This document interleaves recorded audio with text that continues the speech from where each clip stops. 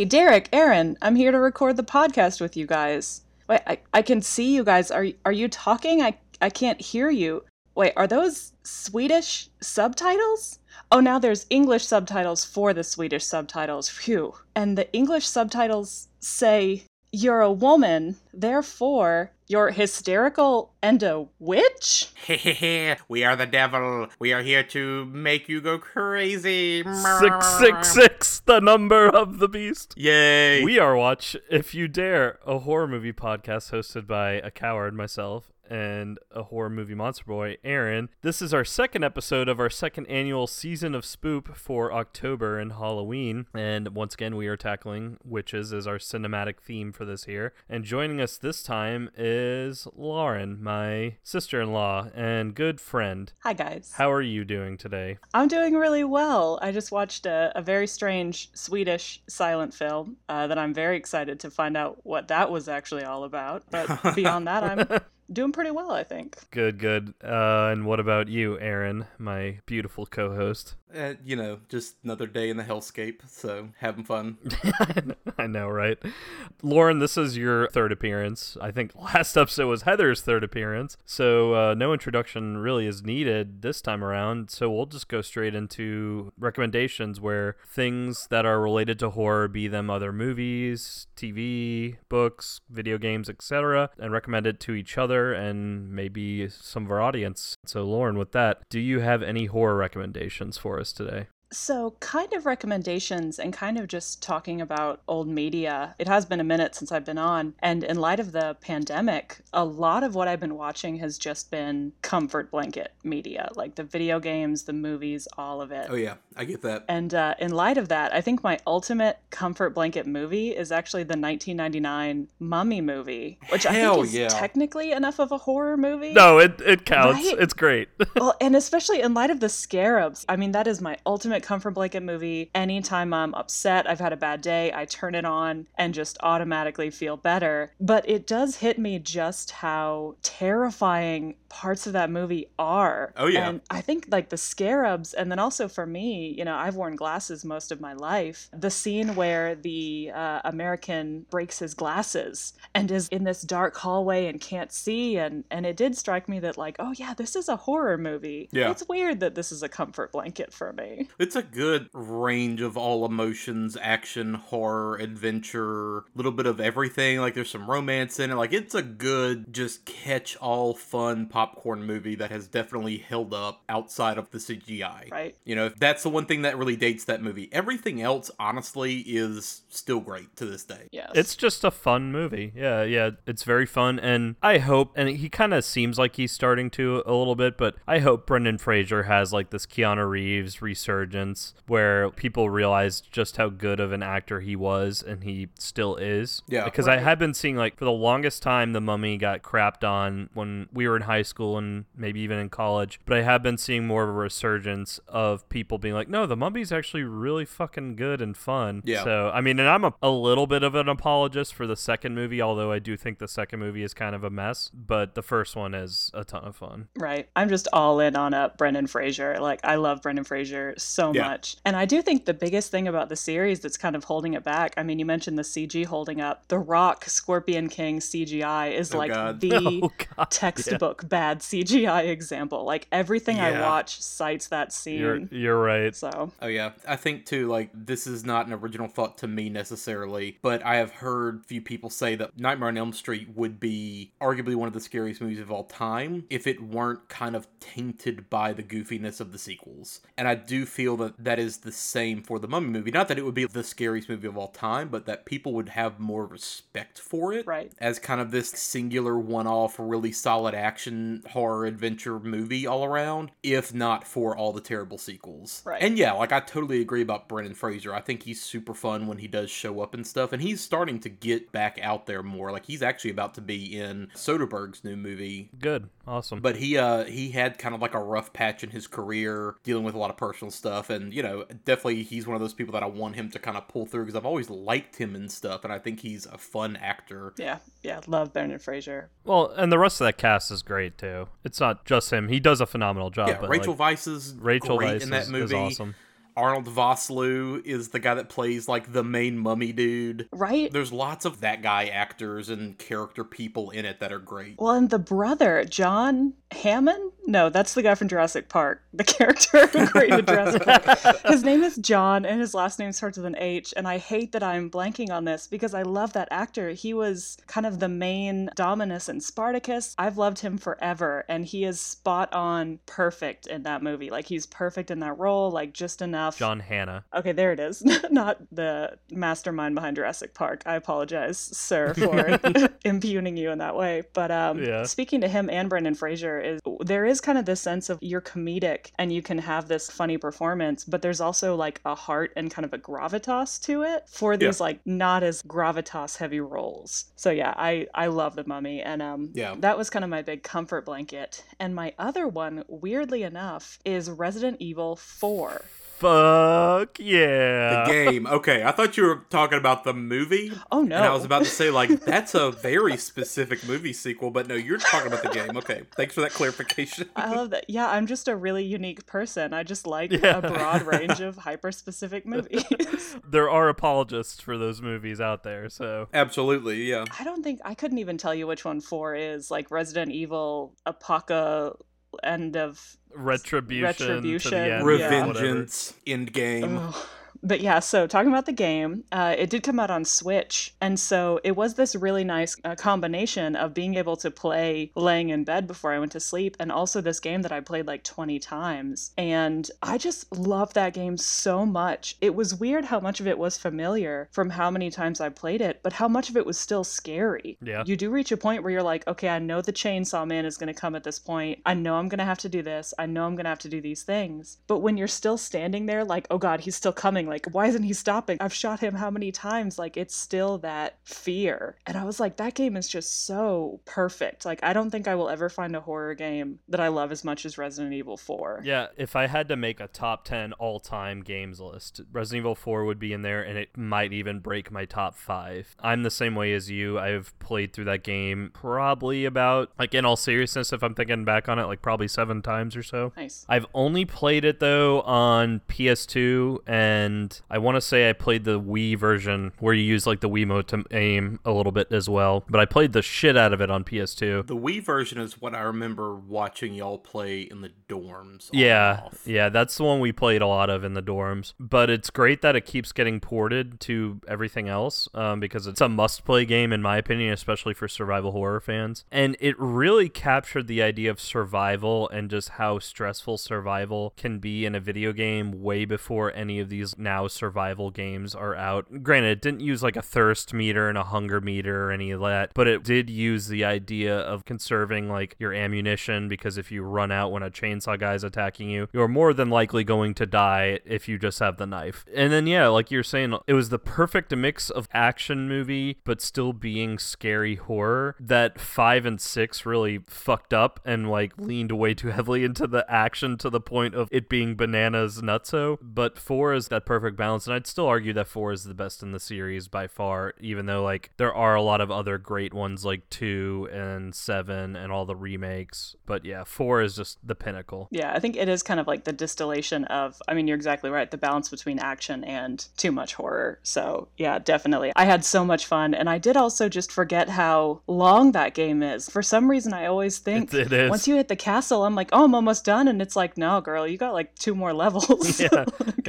Yeah, you gotta guide Leon through the regenerator scene, which is still like one of the best enemy reveals in a horror game I've ever seen. Oh man. Oh. But yeah, so the other thing I did watch, I don't even know why I chose this one in particular. In light of the pandemic, I wasn't really able to travel as I usually kind of would around August and see family, and I got weirdly nostalgic for Christmas. But I knew if I started watching Christmas movies, like that would be it. Like it would be crying too much, just can't deal with that. So I ended up watching Krampus and love it. Yeah. It's so fun. It's so well done. It's not like scary, but I would see it actually, with Christmas when you're in the kitchen and you're cooking and you're all just kind of hanging out. We will be playing Krampus, just to be aware. Yeah. It's in the same vein as Gremlins for sure. It's that like fun, scary family thing. It's like that good fusion of that. We actually watched that with my whole family, including my grandparents, a year or two ago, and I could tell that they were a little like,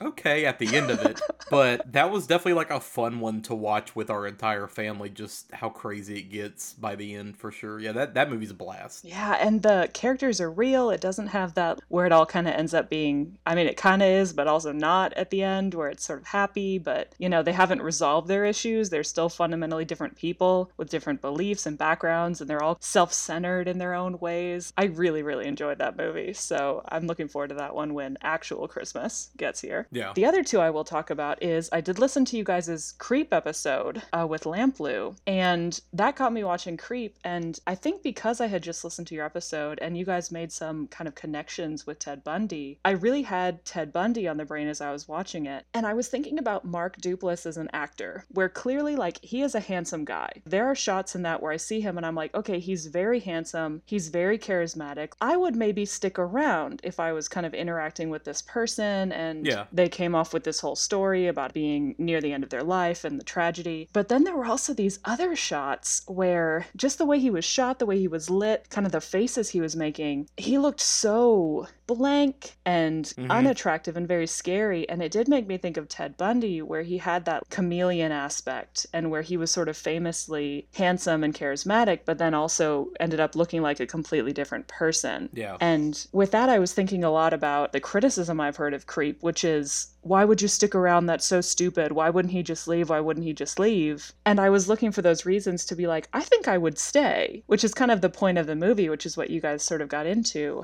is that there is sort of this aspect of Aaron, that he's not necessarily an up and up guy, but also part of the aspect of the movie is that he wants to leave. Yeah. He doesn't want to stay there, but through the sort of social expectations and awkwardness, he's sort of forced to stay. Yeah. Well, I think I might have brought it up on that episode, but I remember reading them being interviewed after the movie was made, Mark Duplass as well as the director, which I'm sorry, I forget his name off the top of my head, but John Hammond. No.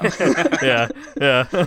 But they were saying, like, his character, Mark Duplass, is obviously the creep. He's the, spoiler alert for Creep, but he's obviously a serial killer. Like, he's the psycho. But they go into it and talk about Aaron is also a bit of a creep in his own right. Who is creeping on who at certain aspects of the movie. And I think you brought up a good point about how you would probably be able to be talked into staying at least for longer than you normally would be uncomfortable with a character like that because of his kind of sociopathic charisma.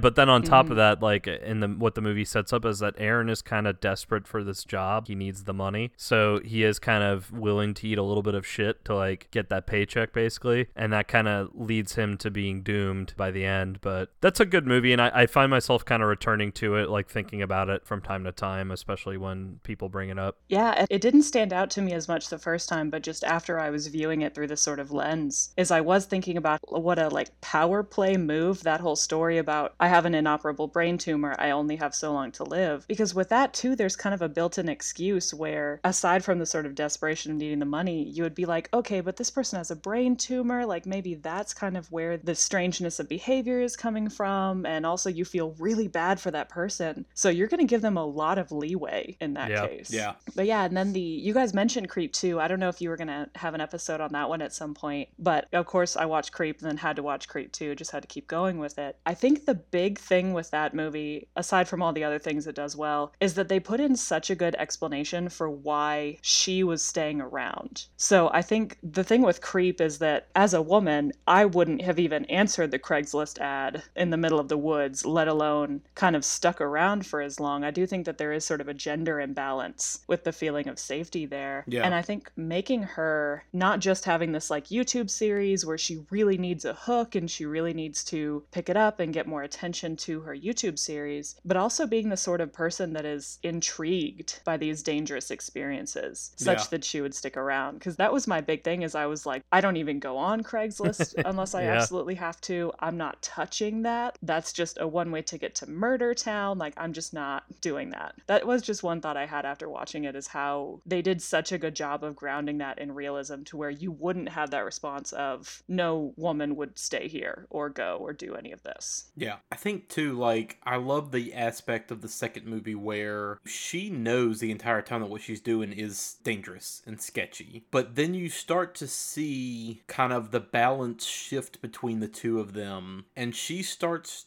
to become just as predatory, and you start to see like him picking up on that and playing with that idea and pushing her toward that and pushing her to like be like him, and that whole dynamic between the two of them where she's willing to go with that a little bit farther and see like how far she can push it with this guy, because she knows if she leaves he can't say shit about her and she can't say anything about him really. Like there's that kind of weird unspoken like, I can just kill you and you will never be seen again, but then like I can completely out you on my show and you're gonna be hunted the rest of your life, right?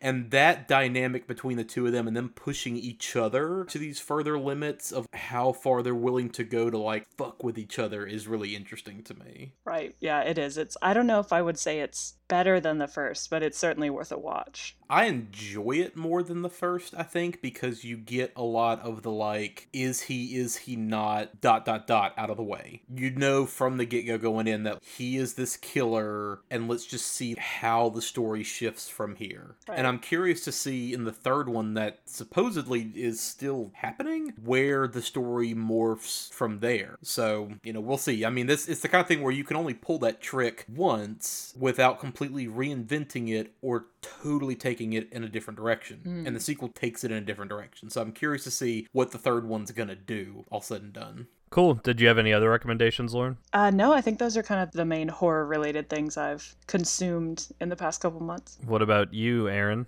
If I'm being honest, I just finished editing our last episode, which was very lengthy, and I've been busy with work and just life in general, and honestly, I don't really have any recommendations other than to blows my mind. Yeah, I know.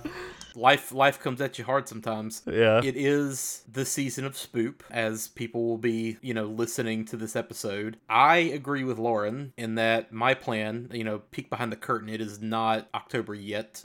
We are a day away. I plan on watching basically nothing but comfort food movies this year. I'm not going to push myself to find new things and discover new stuff.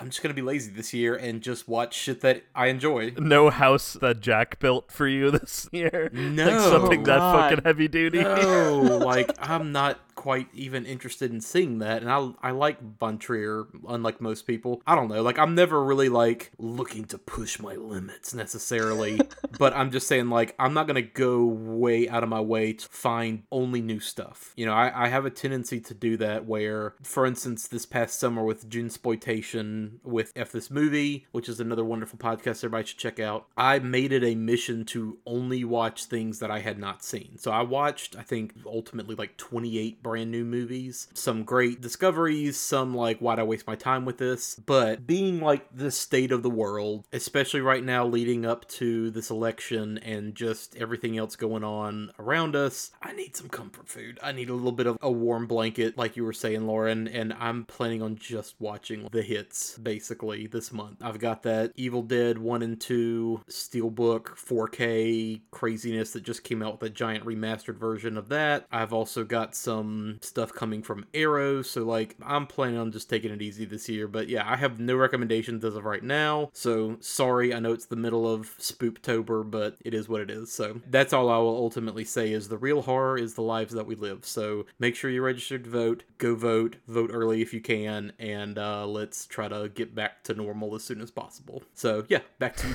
Derek. So I have a recommendation. I guess you could say it's sort of one giant continuous one that's leading into different avenues. So let me just kind of get into it. My recommendation is Among Us, which if you have paid any attention to like Twitch the last several weeks or even YouTube gaming channels, Among Us has exploded in popularity. Yeah, so sorry to interrupt you, but I am one of those people where I have no fucking idea what this is. I just see like memes of it online. So expand my horizons. Tell me what Among Us is. So it's a game that came out back on Steam, I think, like back in 2018, like June of 2018. 2018, and it's made by like a development team that only has like 3 fucking people, or at least at the time only had about 3 people. I don't know, like I didn't try to look up like what caused it to suddenly explode in popularity. I don't know if it was a specific Twitch streamer, like a super popular one that just decided to start playing it with a group of friends and it caught on, or what. And it's kind of funny that this exploded in popularity right after Fall Guys did, because it's very much like the art direction is very much like a cartoonish like bean people of different colors. Like, so what Among Us is specifically is an online sci-fi murder mystery game, kind of like Hidden Werewolf or whatever that game is called. Okay. So you get a group of 4 to 5 people all the way up to 10 people, and it's basically you're going around, you're acting like little spacemen that are trying to complete these tasks around a spaceship, or like I think they only have like 3 maps, but the spaceship is the original map. They have like a winter base as another map, which is totally a direct homage to The Thing, and you have to complete these tasks in a certain amount of time, and within the 10 people are from 1 to 3 imposters, and the imposters, their whole goal is to act like the rest of the crew and kill them off one by one, or prevent them from completing their tasks in time. But most games end with either all the imposters getting killed off, all the tasks being completed, or all the crew members getting killed off by the imposters. So the way that you're supposed to combat the imposters is that anytime like you see a dead body, you get the option to hit like emergency meeting immediately, and you get to literally discuss with everybody, whose body was it, where did I discover it, where were you when this happened, how did this happen. And you can actually do it through text, because there's actually a mobile app of Among Us. I think that's for free, but most people on Twitch play it over Steam, and they usually play it with like a group of 7 to 9 other people that they know, and they all do it through voice chat. And when you're killed off, you know who it is, but you basically are muted for the rest of the game. Sure. Yeah. But you can continue to still play as a ghost and like try and complete all your tasks to help out your team finish before the imposters kill everybody. And if you're killed off as an imposter, as a ghost, you can still sabotage stuff like the lights and force people to do certain tasks and get them in certain rooms. And the way that imposters are killed off is in the emergency meeting. If they get enough votes, then they are killed off. And you can actually set the settings to either tell you if the person you just ejected was another crew member or imposter. My favorite thing that I've seen people do is they turn that setting off, so you never know if you're ejecting the right person or not until the game is over.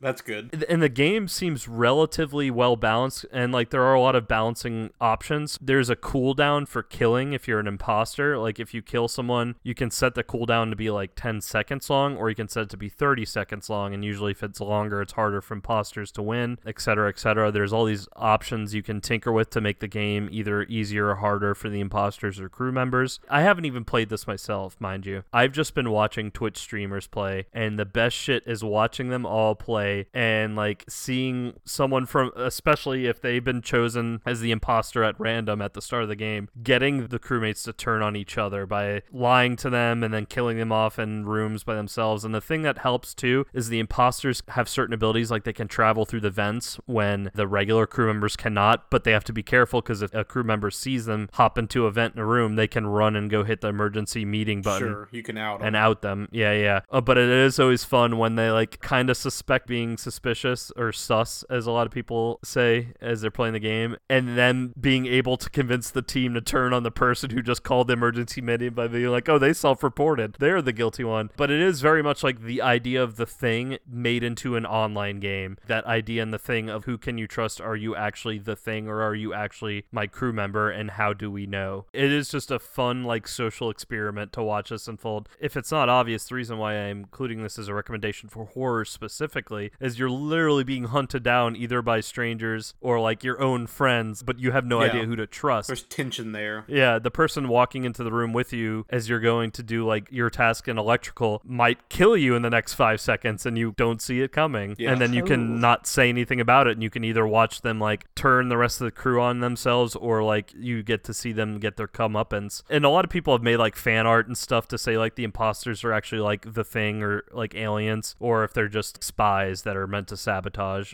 There's not really a story that's kind of behind this. It's more just a fun online game. This is exactly, like you mentioned, kind of along the lines of werewolf or whatever, but there is a Walking Dead version of Bang, which is like a card game group thing that's basically the same idea. There's a Walking Dead version of it where you have the leader of the group of survivors, and then you have some like loyalists to that person who are trying to protect them, and then you have these rogue agents that are trying to kill the leader and take over, and you don't know who anybody is. You all pick a character that is from the story that has their own kind of unique power that you can take advantage of. You get weapons, there's random draw cards that throw kinks in the whole thing. One of them being like infection, where the infection literally just passes from person to person, and then if you roll the wrong way, like you basically get wiped out, and it's just kind of a try to eliminate all the opposition and keep the leader alive by the end. So it's very similar. That's one that we play with some friends back in Hattiesburg pretty often. When you brought it up, I thought the imposter equivalent for that game would be like, oh, I've been bitten by a zombie. Time to hide my bite from the rest of the team and see if I can infect everyone else.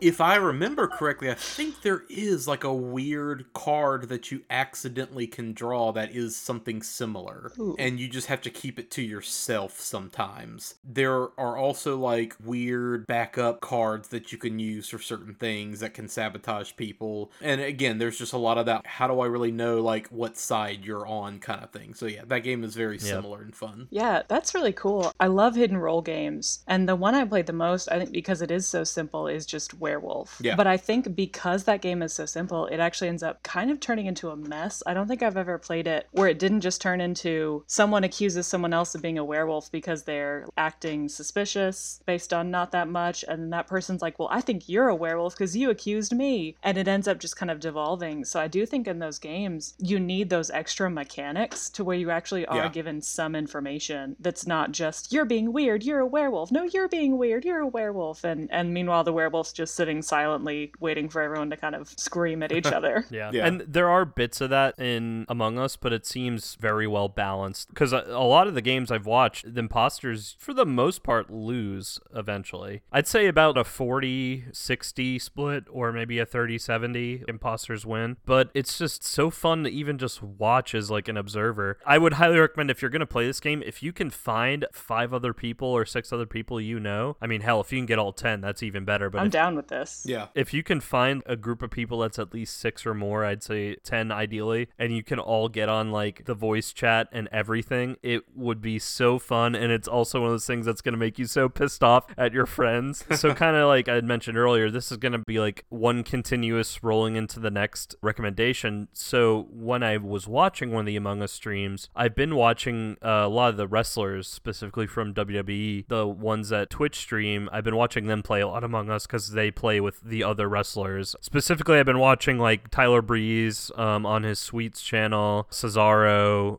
Xavier Woods. I also have been watching Dakota Kai because she plays with like Shayna Baszler and all of them, and Mia Yim. I've been watching their streams of Among Us because they're just so fun to see them all melt down and yell at each other. But I was watching one specifically where it was Xavier Woods, Adam Cole, and Cesaro were all playing Among Us in the same party, and in that party they had Ron Funches, the comedian, and then they had all these like Broadway actors, and some of them were like pretty big names, it seemed like. I apologize, I didn't look up their names before this, but it was a bunch of Broadway actors, and I do remember looking them up while I was watching the stream, and like they all had been in a lot of stuff on TV and even some movie work. So it was like all these celebrities playing this Among Us game, and so I had a blast watching that. And as the game was going on, I was kind of looking people up just to see who they were, and one of the people playing was this woman who goes by Belladonna Cosplay, and I was kind of tweeting at all the people as they were playing the game because they had it all up on their Twitters, and I saw her up on Twitter, so I tweeted at her like, really enjoying the stream, this is a lot of fun, and she actually responded to me. We kind of messaged a little bit back and forth, and we learned that we both have podcasts because she saw I was doing this from the Watch If You Dare Twitter, so I winded up checking out some of her stuff, and we actually kind of messaged each other, and like I've listened to a bit of her show, and she's listened to us, and I've watched her Twitch stream now too. So I wanted to shout shout her out because she's one of two people that make up this group called the Slither Sisters, the House of the Slither Sisters to be exact. And you spell Slither Slyther, so House of the Slither Sisters. They do a lot of Twitch streaming. They have a podcast, and their podcast name is What Are We Talking About? On Twitter, you can find House of the Slither Sisters at HSLYTHER Sisters. For their podcast, What Are We Talking About? You can find it at the WAWTA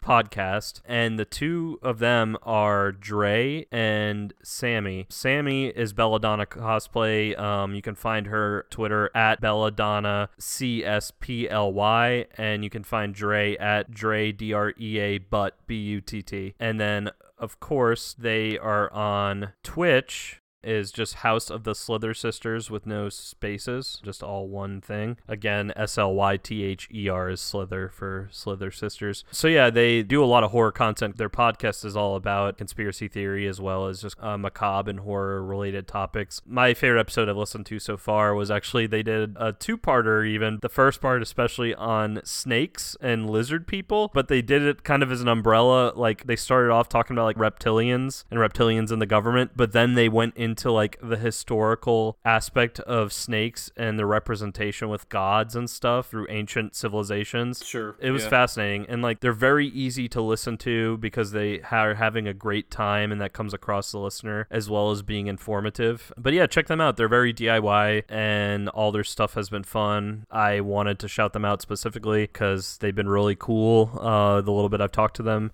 Oh, and one final thing. I guess you can count this as a recommendation, but it's just for everyone, our listeners, and both Aaron and I. On Apple Music and Spotify, we have our Halloween playlist. It should be linked on Twitter by the time this episode drops. And if you need to search by the name of it, it is WIYD space fall/spoopy/Halloween bash. It is now over 100 songs and probably will still have stuff being added to it throughout the season. Probably so, yeah. But we are well over 100 songs. And it's some obvious stuff, stuff like Ray Parker Jr.'s Ghostbusters theme, and not so obvious stuff that just we felt fits for creepiness or mood. Or like a song about a werewolf or whatever. We're probably leaning a little bit more on like some doomy metal stuff because Aaron and I just love that genre so much. But I had Gravediggers, go into David Bowie, go into a video game song. I only listened to like about 15 songs, but it was a good smorgasbord of various genres. So yeah, check that out. All right, awesome. So this week, to continue Spooptober and Witchtober, I guess, with our witchcraft movies, we are going to be going way back in time, almost 100 years back in time. I mean, it was shot 100 years ago and produced, and yes. then it was released 98 years ago. Mm-hmm. Yes, so we are going to be discussing Hexen from 1922, a silent movie, which will be kind of fun and different. So yeah, we are going to be discussing that this week, and here is kind of a, I guess... No, you're not going to be able to... We can't really do a sneak preview because, A, it's not in English, and it's a silent movie, so I guess let's just jump in and get started. So, like, we always bring up, oh, this is a special episode, oh, this is a special movie that we're doing this week, blah, blah, blah. And I joke all the time, they're all special. Yeah, I know, right? They're all my horror children.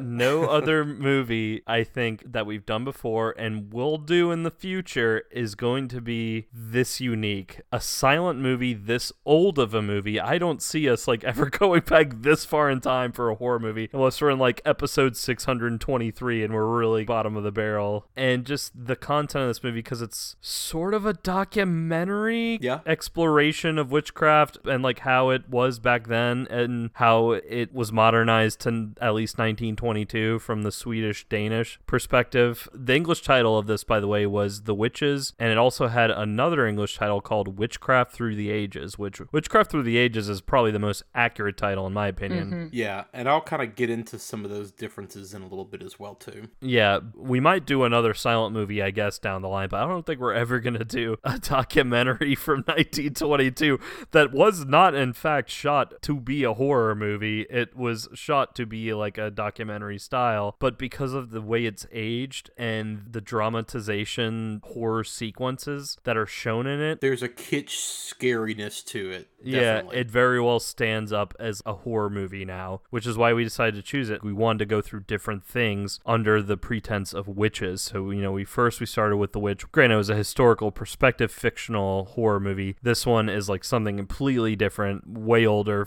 it's not even from another decade. We're not joking when we said that this movie was made 100 years ago. It was fucking made 100 years ago. 1922 is when it came out. Yeah. And I don't know how y'all watched it, but anyone who would like to kind of check it out before they hear us get into it or after we discuss it in this episode, you can watch the whole thing on YouTube. It's all there. Yeah, this movie is in the public domain, so you can check it out on YouTube. The restoration is on there. And the restoration adds like 30 more minutes, so I would watch the 105-minute Swedish film restoration. This is the original cut of the movie, yes. The Witchcraft Through the Ages version is an edited US release. So that one had about 30 minutes cut out. It actually has narration from Burroughs, and there's like a jazz soundtrack to it. Like, it's a wild, weird version. But yeah, I would recommend. It's on YouTube. It is public domain. Watch the Swedish restoration. If you are interested in checking it out physically, Criterion just put it out this past fall on a great Blu-ray. Did you pick it up? Yes. It has an alternate score. It's got some good behind-the-scenes stuff. There's a good commentary track on there. That version actually has both the cut US release of it, that was re-edited, and the original version with the restoration. So this is a very easily accessible movie. I would hope that everybody checks it out. We will probably discuss this a little bit, but I know I've seen this movie before, but I wanted to kind of watch it with a twist this time. So one fun thing about silent movies is you can pick your own soundtrack if you so wish, which I know Derek said that he did as well. So yeah. So what I did, I think I might have been the first one of the three of us to watch it, is I was watching it and like, it has a good soundtrack, but it is a 1920s silent movie era soundtrack. It's just very like mostly just stock classical stuff. Yeah, it's like classical music, and like I felt now from a modern perspective that took away from a lot of the feelings of dread and horror, and it just didn't match the theme of some of the things that were happening on screen to me, which, back in the day, say if you were 1922 watching this, maybe those scores actually did fit thematically, but from a modern lens it really didn't, and it kind of was starting to take away a little bit. So about around the 40-minute mark of this film, which by the way, we're not doing a plot run through, just heads up. There's not really a plot. Yeah, we're just going to discuss it. But about 40 minutes in, I turned down the volume completely, and I turned on Electric Wizard, specifically Dope Throne.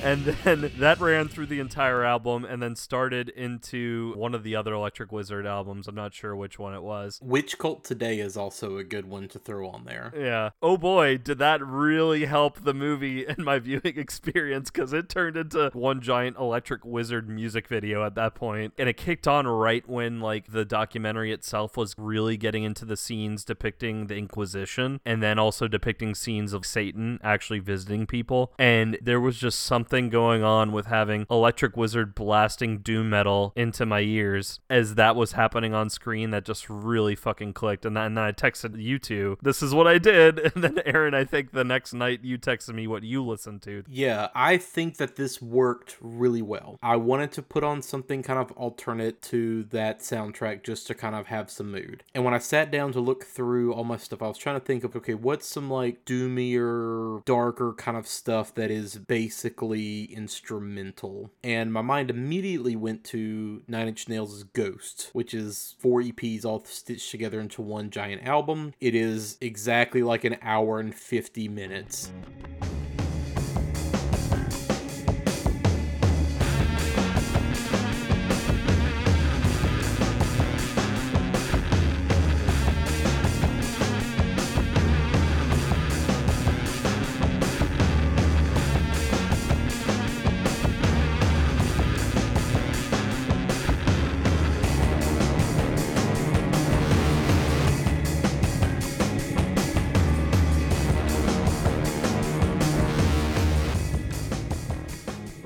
I want to say we had that as a recommendation on one of our early episodes. Yeah, if you just put that album on start to finish, not only does it get the exact length correct, but it syncs up surprisingly well.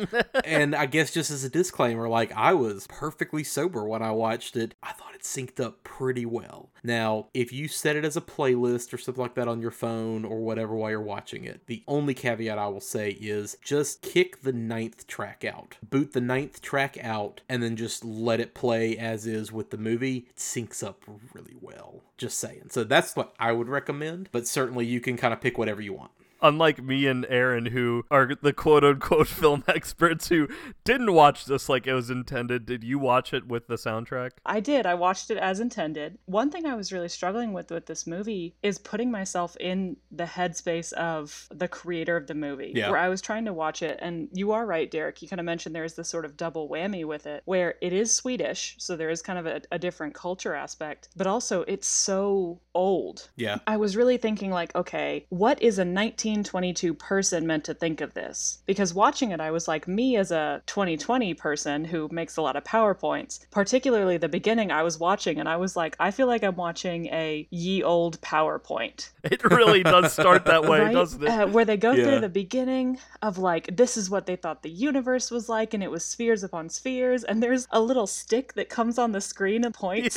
Yeah. And so I was like, I can't think of it this way because I'm not appreciating it. And so I kept the soundtrack on, and you are right that it's pretty stocky. The thing that I was really looking for in the soundtrack was what emotion I'm meant to be feeling by these scenes. Yeah. Because there were some scenes where I was like, is this meant to be comedic? There's a whole scene where a witch is trying to get a love potion for her husband, and she's imagining their reaction, and her husband is eating dinner, and then he drinks the potion and is like, ooh la la, and it's meant to be kind of like a raunchy, like, sex joke sort of a thing. And that I was like, okay, clearly this is meant to be funny, and the music reflects that, but then I completely lost track of that in the rest of the movie. You are right that the soundtrack didn't really change from that point on. Yeah. It was somewhat haunting, but I do think from the 2020 lens, it would have been a much more haunting and impactful score. There would have been a lot more punctuations for certain instances, and there would have been a lot more building and breaking down and building back up that emotional response versus just the sort of stock, creepy music. Yeah. Yeah, I tried to maintain the integrity of the work, guys. Yeah, unlike me and Aaron. Yeah. Yeah, as YouTube presented it. Well, and something that kind of tripped me up too through the movie, because it had these moments, specifically in like the first 10 or 15 minutes before it really started going to like the reenactments, where it did feel like a PowerPoint, but it had that a few times through the movie here and there. And it's interesting because since it was silent, it was just all these subtitles coming in, and the director himself was the one speaking or putting his thoughts out during those scenes. Mm-hmm. When I was studying the Malleus Maleficarum, when I was discussing this with this witch historian, when I was talking to the actress portraying this scene, I thought that was really interesting because you don't really see that too often, even in documentaries these days, where the director is literally, I mean, they are putting a piece themselves into their work, especially in documentaries, but like you never see them literally talking to the audience like that at some points, where they're like saying like, I did this, I think that, because it wasn't even all like factually based either. It was a lot of just what their director's thoughts and feelings were on certain subject matters. And once again, I do have to say that Malleus Maleficarum, if you don't know what I'm talking about, it's a 15th century German guide that the Inquisitors used, and it's literally called the Hammer of Witches. Yeah. Mm-hmm. Which is such a metal thing, but also fucking horrifying that book is for what it did. Yeah. And on that note, the director, Benjamin Christensen, he started off originally pursuing medicine, and then he got into opera and acting, and eventually kind of got behind the camera because he was just not down to be a performer necessarily. That makes so much sense that he like maybe had a brief career education in medicine, given that later in the film when he's talking about the mental aspects of modern day like hysteria. Totally. Yeah. Modern day. Yeah, modern for 1922. Yeah. But yeah, like Christensen might be like one of the first masters of horror if we really want to kind of think about it that way, because looking at like the rest of his filmography, he did things like The Devil's Circus,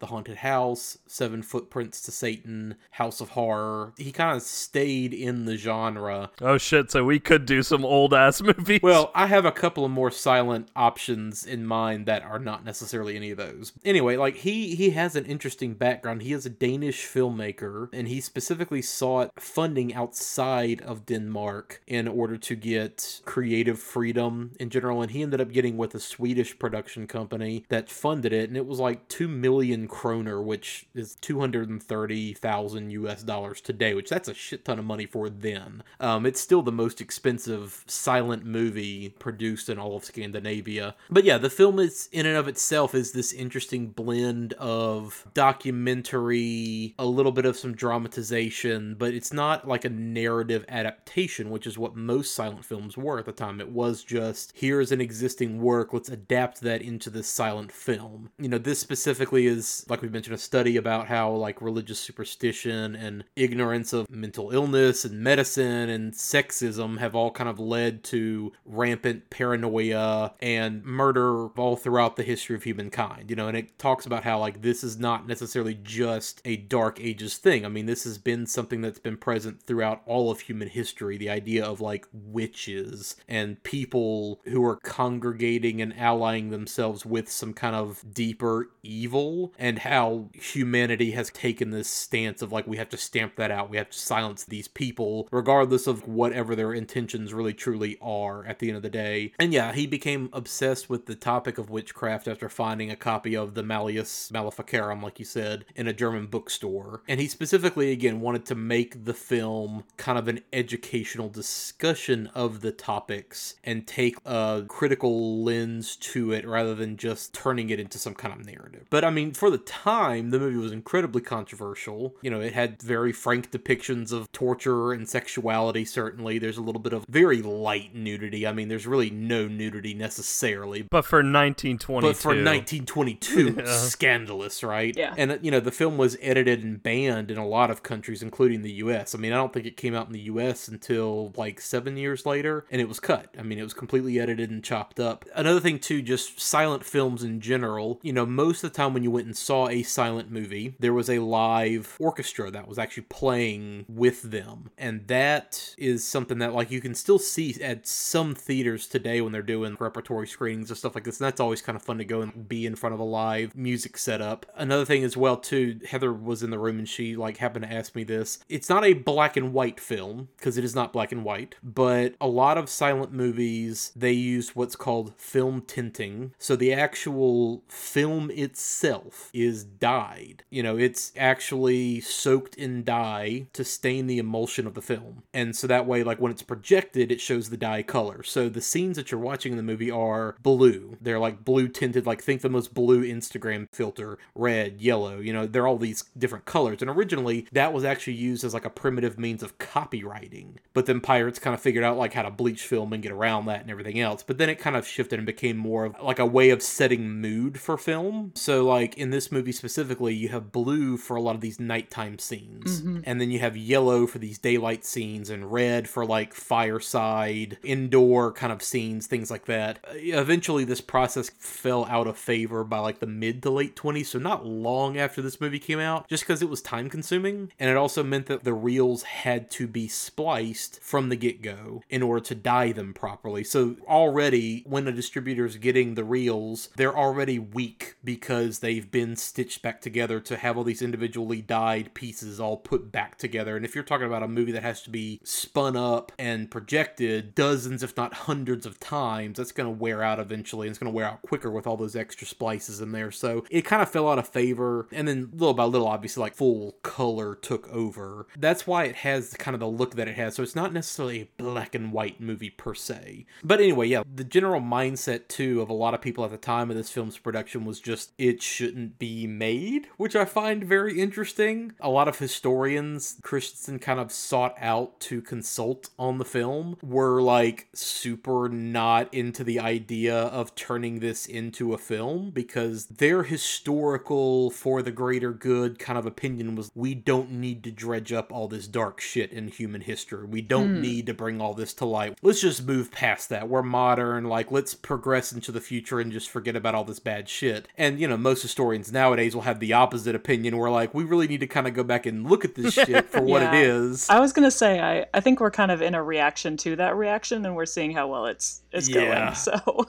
yeah, that's a good point. Well, yeah, when we have a Supreme Court appointee who is literally like a fucking Inquisition member right now, that is what it is. But yeah, like, he was getting that side of it from historians, and then from critics. They were also afraid of the idea of like this evil that would suddenly come back and like cause a stir with these audiences, and kind of like you see now with just movies in general, where a lot of critics are just like saying like, this movie just doesn't need to exist. And by the way, son, if you see your mother this weekend, tell her Satan. that whole idea of like, this movie is just an abomination, it doesn't need to exist, and it only exists to like stir up controversy and all that. So he was kind of getting it from both sides, with people just not wanting this to get made at all. And it's interesting because I don't feel like the movie is exploitative necessarily. Like, it feels very much, let's look at all the superstition and bullshit that led to atrocities, and that literally led to like people being killed en masse and women further being demonized throughout all of history, like through the lens of 1922, it probably was very exploitation. Oh, sure, yeah. To them, so to them it was, certainly. Yeah. The weird thing to me, I mean, you mentioned how controversial there is nudity and these sort of torture that is certainly kind of questionable to show on screen. What I was really surprised by were how many sort of negative portrayals of religion. Yeah. I mean, there were two scenes in particular that stood out where, aside from like portraying the church and the Inquisition as the villains, which appropriate, I would say, there was a scene where they're in their whole night demon rave and they throw a cross on the ground and the women take turns stomping on it. Yeah. I'm surprised that made it in. And even a scene at the very end where a nun actually takes baby Jesus, I think, from a statue of Virgin Mary and picks it up off the statue on this sort of altarpiece in a church. And that scene, I caught myself kind of looking around to be like, is this okay? That struck me as being very strange. That stuff that was edited out of certain cuts of the movie for certain countries, like those scenes in particular, those more extreme instances were excised from the movie. And I mean, so far we're like, they didn't even film certain scenes inside of churches because a lot of the crew was just like, oh, we don't know about doing all this. Like, none of us are like superstitious per se, but we don't want to get in trouble, like actual legal trouble from filming in here, Even from a like modern perspective, some of these scenes were pretty intense for being 100 years old. Yeah. Up top, here's my spiel. I know I probably should have done this a little earlier, but it's a horrific movie, but not in the way of horror movies that you typically would think, like jump scares and stuff like that. It's a movie that everyone could watch. I understand if it's not for everybody. You do need to devote that hour 40 minutes to it. It's dated. I get it. Shit, me and Aaron bastardized our views with modern music. Shameful.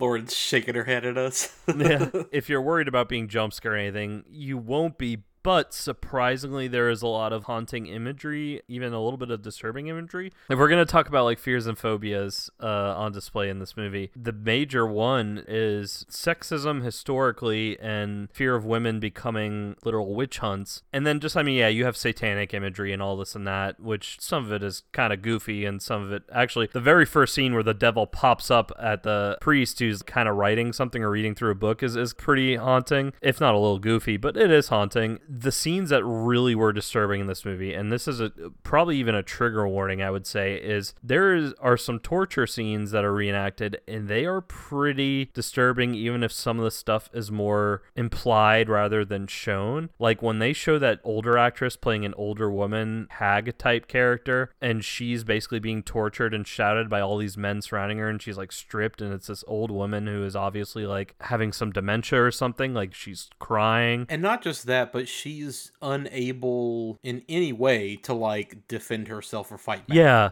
Like, if you have any fucking empathy at all, when you see a helpless old woman who is unable to fend for herself, that's gonna, like, fuck with anybody who has, like, the least bit of heart. Yeah. On the flip side, you have the younger, prettier woman that happens later on in the movie because one brother was having, like, impure thoughts about her because he's obviously, like, a teenager, a young adult, inquisitor in training. And then they do the same thing to her and, like, get her to rat out all her friends, basically, under the stress of, like, this horrific torture. And, like, the same thing happens to her. Like, they trick her like into saying like, if you just confess, things will be good for you. But then like at the end, they're like, no, you're gonna get burned at the stake. And like seeing her being tortured and her like in tears and everything is also pretty tough to watch even now, even with this being so dated. And then like the other big horrific thing to me was when Benjamin Christensen is going through the tools that the Inquisitors would use and actually showing them, and even on some of the actresses, like having them put them on like the finger trap one and showing like how it works. All of that is pretty rough. He specifically couched that one as one of our actresses, just for shits, wanted to try it out and just see how she felt about it and everything else. And he was like, yeah, we put it on and like literally 30 seconds later, we were just getting like anything we wanted out of her. So yeah, you can imagine what somebody who is actually being tortured with that for real would say or do just to get out of that torture. Yeah. You know, when they depicted both women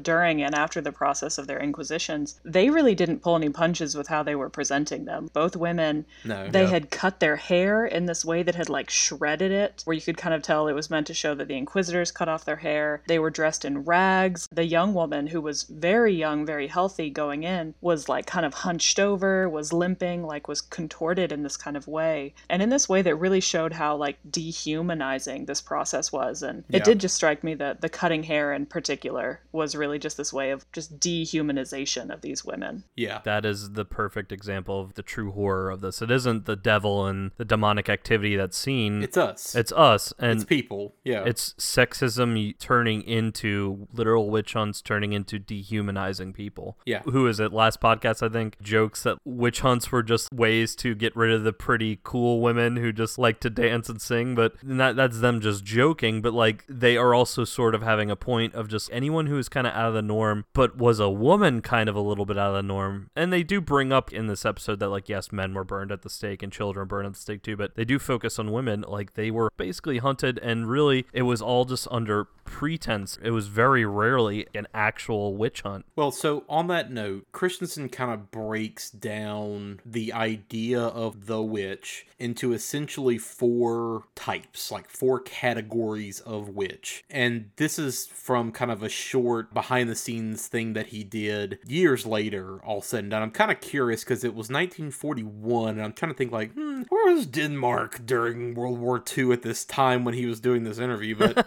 anyway, he breaks it down as there are 4 types, and the film kind of goes into those 4. So you have the professional witch, which that is specifically a woman who has some kind of knowledge, like a practical knowledge of medicine and herbalism. That is kind of your traditional shaman, witch doctor, medicine man kind of archetype that's always been with every society all around the world throughout the start of humankind. Like there's that one person who just through observation and clever experimentation and, you know, all these things, like finds these natural remedies and kind of acts as that go-to for a specific group of people. And some cultures embrace that, and that person is very well regarded in their community. And then some people around the world, depending on the culture and like kind of what the religious atmosphere looks like, that person is definitely the outsider, and often they have to be kind of operating underground. And in this movie specifically, you see like the old main professional witch named Varna, or Karna rather, and then her assistant comes, but she is wrapped up head to toe, has like a scarf covering her face because she was literally disguised going from her house to this woman's house so that she wasn't caught by somebody. Because going there and being seen, okay, now you're outed and you're helping this old woman and blah blah blah, and you're part of this witchcraft. So there is the professional witch. Then there is just poor, like literally poor old woman, often sick, often deformed, usually with a humpback or a missing eye or teeth or just something like that, right? Just something that like definitively sets them apart from the rest of the community. They're usually a beggar, usually just somebody that the town wants to fucking do away with, and just kind of like, okay, get that person out of here. We don't want to see this like homeless beggar lady with one leg. Is that where like the trope of the old hag spawned out of, you think? I mean, kind of. Like the old hag trope kind of works into all of these types to a degree or another. But this woman is specifically just a poor soul who is usually homeless and begging that the town just kind of wants to get out. You know what I mean? The third category category is what he kind of described. And again, this is 1922 speak here. But the third type that he described was the hysterical woman, which, you know, we don't use that word anymore. But essentially, like in modern parlance, it's just women who are suffering from a debilitating mental illness, you know, manic depression, things like that. So, you know, there's that category of we don't understand what mental illness is or how to deal with it. Just, it must be demons, right? Like, it must just be the devil and,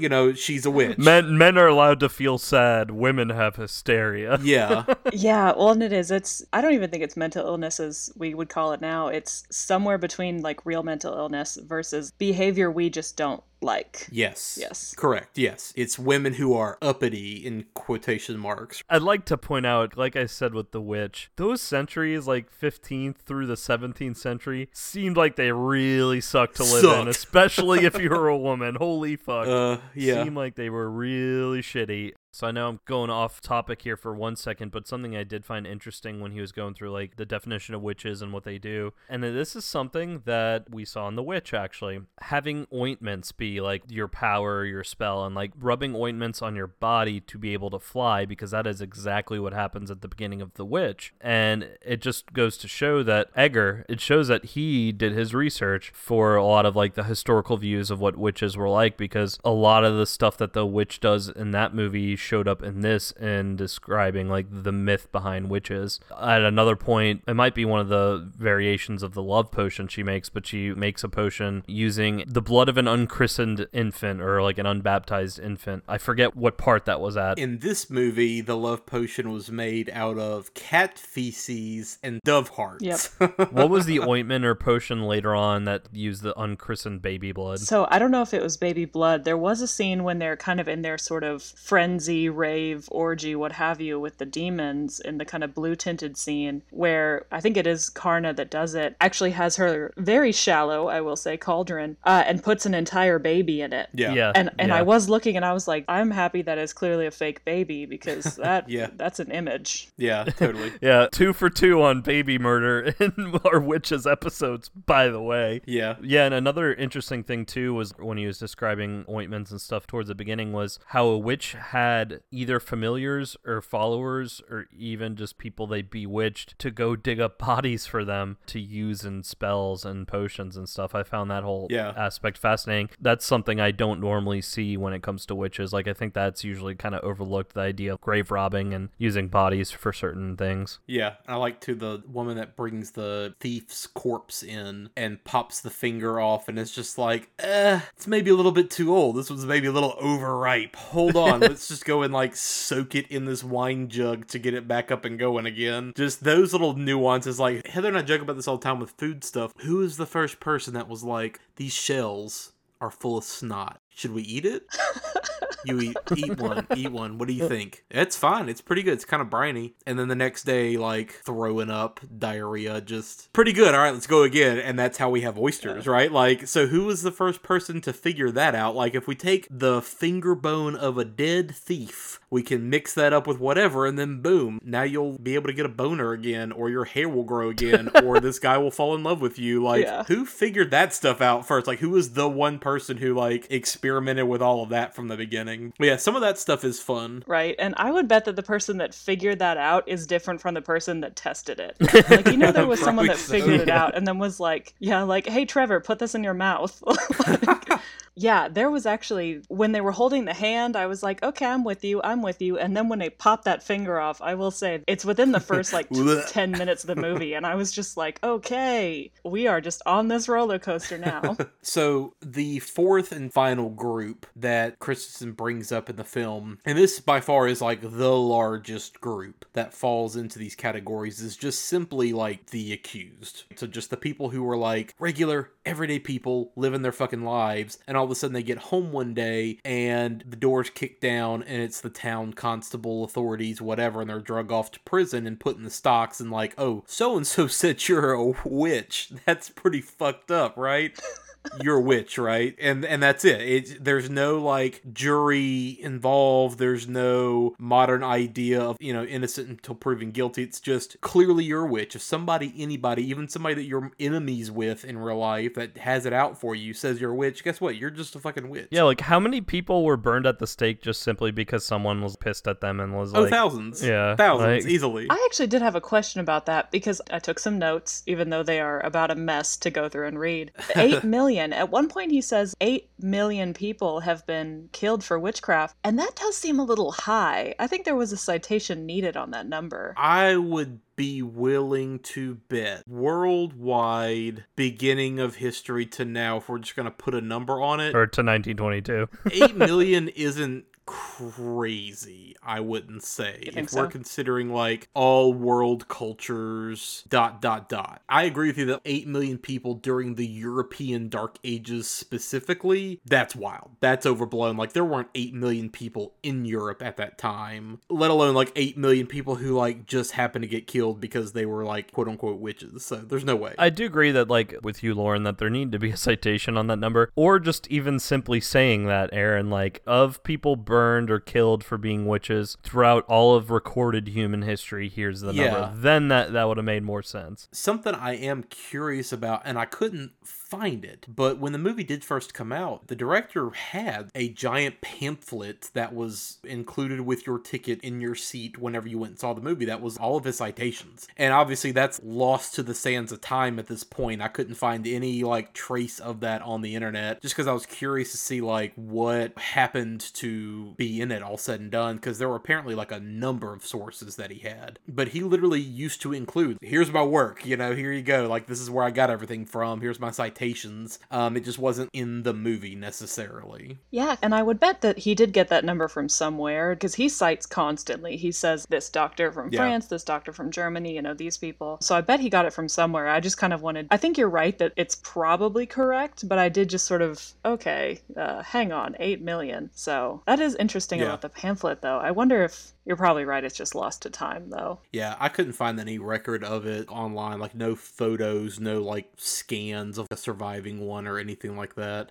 So on this note, let's kind of talk about some of the segments of the movie. So the movie is broken into like 4 distinct chunks, I would say. It's a 7-reel movie, and it's technically 7 parts, but really the movie is 4 major focuses. So the first part is detailing the ancient understanding of how the solar system and Earth and their conception of heaven, hell, etc. was all kind of completely real and tangible, and the fact that they believe that there were literal demons and the devil. But the segment is kind of breaking down people's understandings of these concepts and how they thought that these were literal physical things and how they believed that all worked together. And it's all illustrated by using drawings and woodblock carvings from history and things like that. And a pointer to just end here. Yeah, he's got like a little pointer that comes on screen like, you could see the devil right here. Or like, cool, we saw the devil. All right.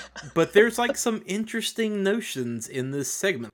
Flat earth bullshit today, Jesus Christ, now, right? But I love how like the old notions of how the earth and the planets functioned is kind of all extrapolated, right? It was kind of fucking cool, right? Yeah, right? Yeah, like after we cool. definitively learned that the earth was not flat, but the ideas of how the earth functioned were even wilder to me than the idea of the earth being flat. Between your flat earth insults here and then earlier with the Supreme Court pick comment, we're going to get 1 star. I don't give a fuck. Yeah, we don't give a shit. I don't give a fuck. Don't listen to us. Anyway, yeah, I like the idea of the earth is a sphere. There is a sphere around that sphere that is air, and then there's a sphere around that is fire? Right?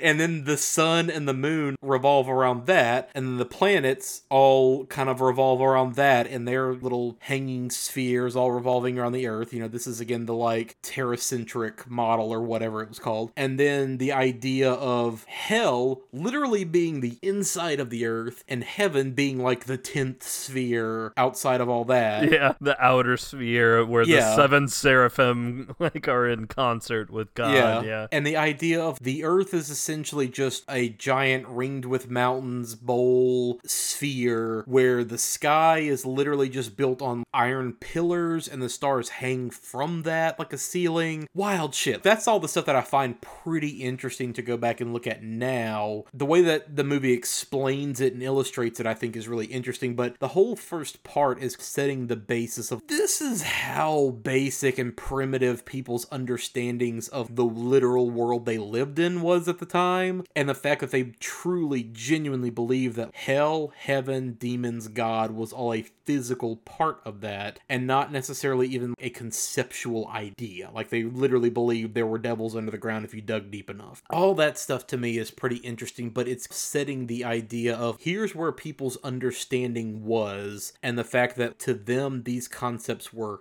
tangible. Yeah. So before we kind of move to that second part, thoughts, observations, anything else you want to kind of add to that little first bit? So yeah, I agree. I think actually one thing I like about this movie, and I think it's something you kind of have to pull from it if you're going to appreciate it, is how visually very interesting it is. And I think especially in this first section, he moves a lot between like medieval wood carvings and medieval diagrams to a sort of, 1922 staged version. Yeah. And as you go through the movie, it becomes the 1922 reenactments and stage versions. But, you mentioned where Earth is kind of between two mountains and the stars hang from the sky. And the image that was on that section was just a beautiful and kind of arresting image to me. So I did think this was all pretty interesting and kind of familiar. I think I vaguely remember learning about sort of old-timey views of the universe. But I do like that he presented this as to show kind of where the mindset was, but it was also just visually very interesting to look at. Yeah. Yeah, and y'all, I don't really have too much to add to what y'all said, but something that I thought about that was pretty entertaining to me was how, and it might be more of a testament to this show rather than this movie, but What We Do in the Shadows, the FX show, uses a lot of the same like ancient medieval paintings and drawings of demons and stuff in a lot of their scenes when they're talking about vampire orgies and this and that. So I do find that pretty funny. But it is interesting to see these paintings show up in multiple places, like What We Do in the Shadows, but then here from this 1922 documentary. A lot of these paintings are even ones that I just remember seeing because, hey, I went to a Catholic elementary, middle, and high school growing up. Yeah. And like this shit was kind of all over the place. This shit was tangible to you. Yeah. Yeah. And we weren't even that serious about it, if I'm being honest, because it was New Orleans Catholicism. On kind of a crass note, I guess, while we're there, I love that, like, Benjamin Christensen, the writer-director, he plays the devil. He is Satan throughout this movie. Anytime you see, like, the devil, it's him. Oh. And I just love the idea of Satan having a dad bod. That's pretty great. The other thing, too, I just love, like, all the flecking tongues. They're supposed to have, like, those, like, forked tongues that are just, like, but it's always just these dudes going, like, la, la, la, la, la. That, to me, is fucking hilarious. That and, like, all the demons that are, like, churning butter. So, but it looks like they're masturbating. You can probably have an idea of the visuals there. Yeah, just like just off in the corner, like with their shake weights. I was trying to figure that out as well, not to cut you off, but that's clearly meant to be a masturbation joke, right? And that's one where I was like, I think so. For the 20s, right? Does that make sense? Is that a Swedish joke, maybe? I was struggling with that because it happens twice. It might be all of the above. Yeah. It happens a few times. It might be all of the above, but I definitely think it's supposed to be kind of like a wink, wink, nod, nod. Look at these, like, naughty devils. But it does just crack me up every time you see this, like, dad bod dude made up as the devil, churning butter as quick as he can, just la la la, tongue out. Like, that's some funny shit to me. Like, I could just imagine him catcalling the women that are, like, going towards him with that fucking tongue out. It really is, like, the most fucking goofy Tenacious D bullshit. Like, you just imagine, like, Jack Black as the devil. Like, that's exactly what we're talking about. Aww. Like, the reveals and stuff, some of it is kind of haunting, but then, like, it just turns into, like... You had those moments, yeah. Yeah, Tenacious D Satan at the end. But, like, yeah, the churning of the butter in, like, that masturbatory way, and then, like, witches having to kiss Satan's ass, like, as part of, like, that dark ritual, which that was left out of the witch, Eggers. Yeah. That all was, like, not historical fact in the way that it was real, but that's what the Inquisition actually believed, and the church actually believed in, like, these black sacrament sort of rituals. Yeah. We talked about on The Witch last episode how the image of a pole or, like, a stick that became the broomstick that they ride on has always been associated with witches, and so that's what I thought of when I saw those demons doing that, is like there's the symbolism of that, because it very much almost looked like a broom handle in a lot of those scenes. Well, like we also talked about too, brooms in pagan culture are very much a like marriage, male-female fertility kind of thing, because it is a male phallic item and then a female pubic hair kind of thing, like both of those ideas put together into like this one symbolic object. That's kind of where a lot of that stuff comes from, but the butter churning is certainly another one that's brought up with this kind of topic. But overall, like, yeah, I mean, there's definitely a lot of that stuff that the movie doesn't necessarily bend over to like explain to you per se. It's just kind of part of the atmosphere. One more scene that made me literally laugh out loud was when, I don't know if it was in the second or third part, when it was people claiming they actually saw the devil and interacted with him and he tempted them. And he was going into the idea of the devil visiting a young married woman as her husband is asleep. And like when he pops open in the fucking window and was just like banging. Hey, like, you. Hey, come check it out. Come on, girl. Come on, girl. Hey, girl. You want some of this dad bod? Hey, come here. It's very much, it's like, that energy. Right? It reminded me of like The Neighbor in a sitcom. Yeah. Where you just like pop into the window and like the audience like cheers. Yeah. Oh, that's Satan. Yeah. Oh my god. So yeah, on that note, the second part goes into discussing the general connection then between religion and the devil with the idea of witches, right? And we kind of see how like the devil, who is this physical manifestation thing, manipulates women into doing his bidding and becoming these ardent followers, right? We see how even like innocent intent, such as like love potions, are still derived from like this evil influence, right? And then therefore like that's still spreading the evil. And the whole idea of like this woman bewitching a member of the clergy, like she specifically says like, I want a love potion strong enough to like woo a monk. And that's her whole thing, is like, I want to like, here's some cat feces, seduce this guy. Yeah, I want to like seduce this guy, you know, and therefore like bring downfall to this man and religion and blah blah blah, right? Like it's just that whole idea of how the weird old school understanding of how the literal world works and religion then bleeds over into how we believe it interacts with us and people. You know, we're even shown, like we said, how witches worship the devil and how their ceremonies work and all these things that they do. This is where we learn about the witch's balm that allows them to fly, and seeing the Sabbath and all these other like things that go on.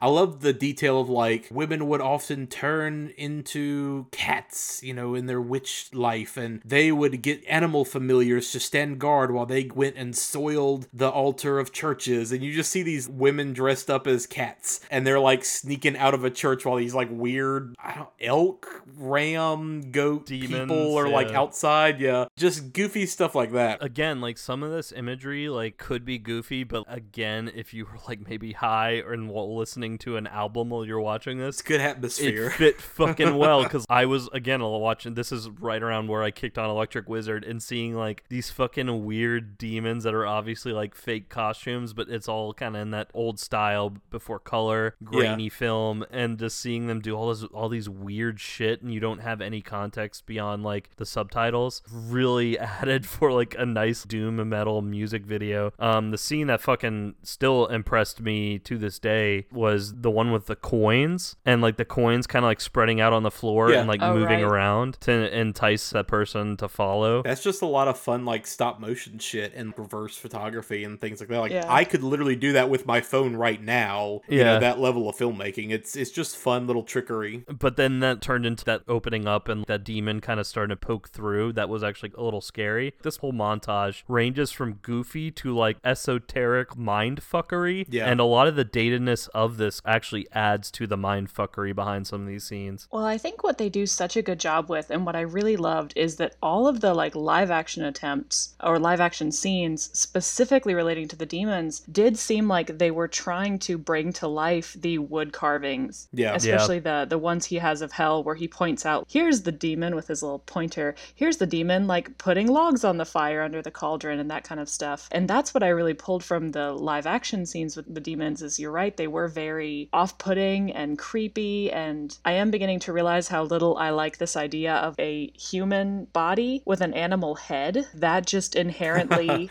I don't like that.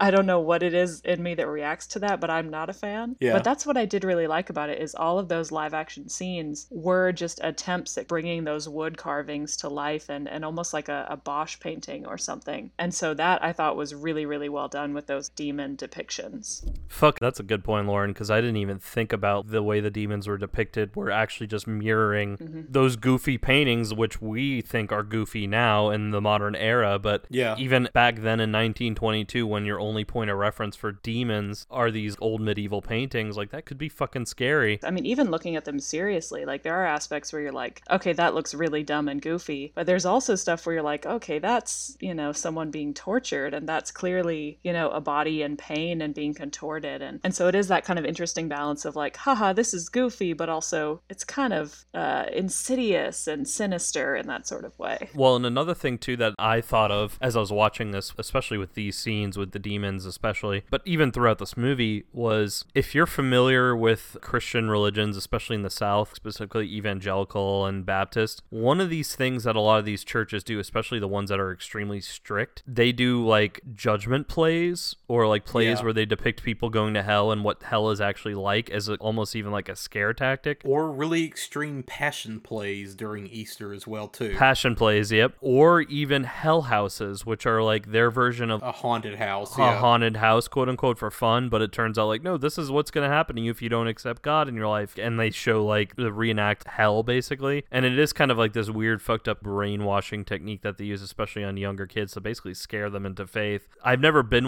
to one specifically, because even like at least Catholics in New Orleans didn't go this far ever. I'd only learned about them and seen like pictures and certain aspects of them, but a lot of these reenactments, especially the more demonic ones in this, were reminding me of that, of like what that is like.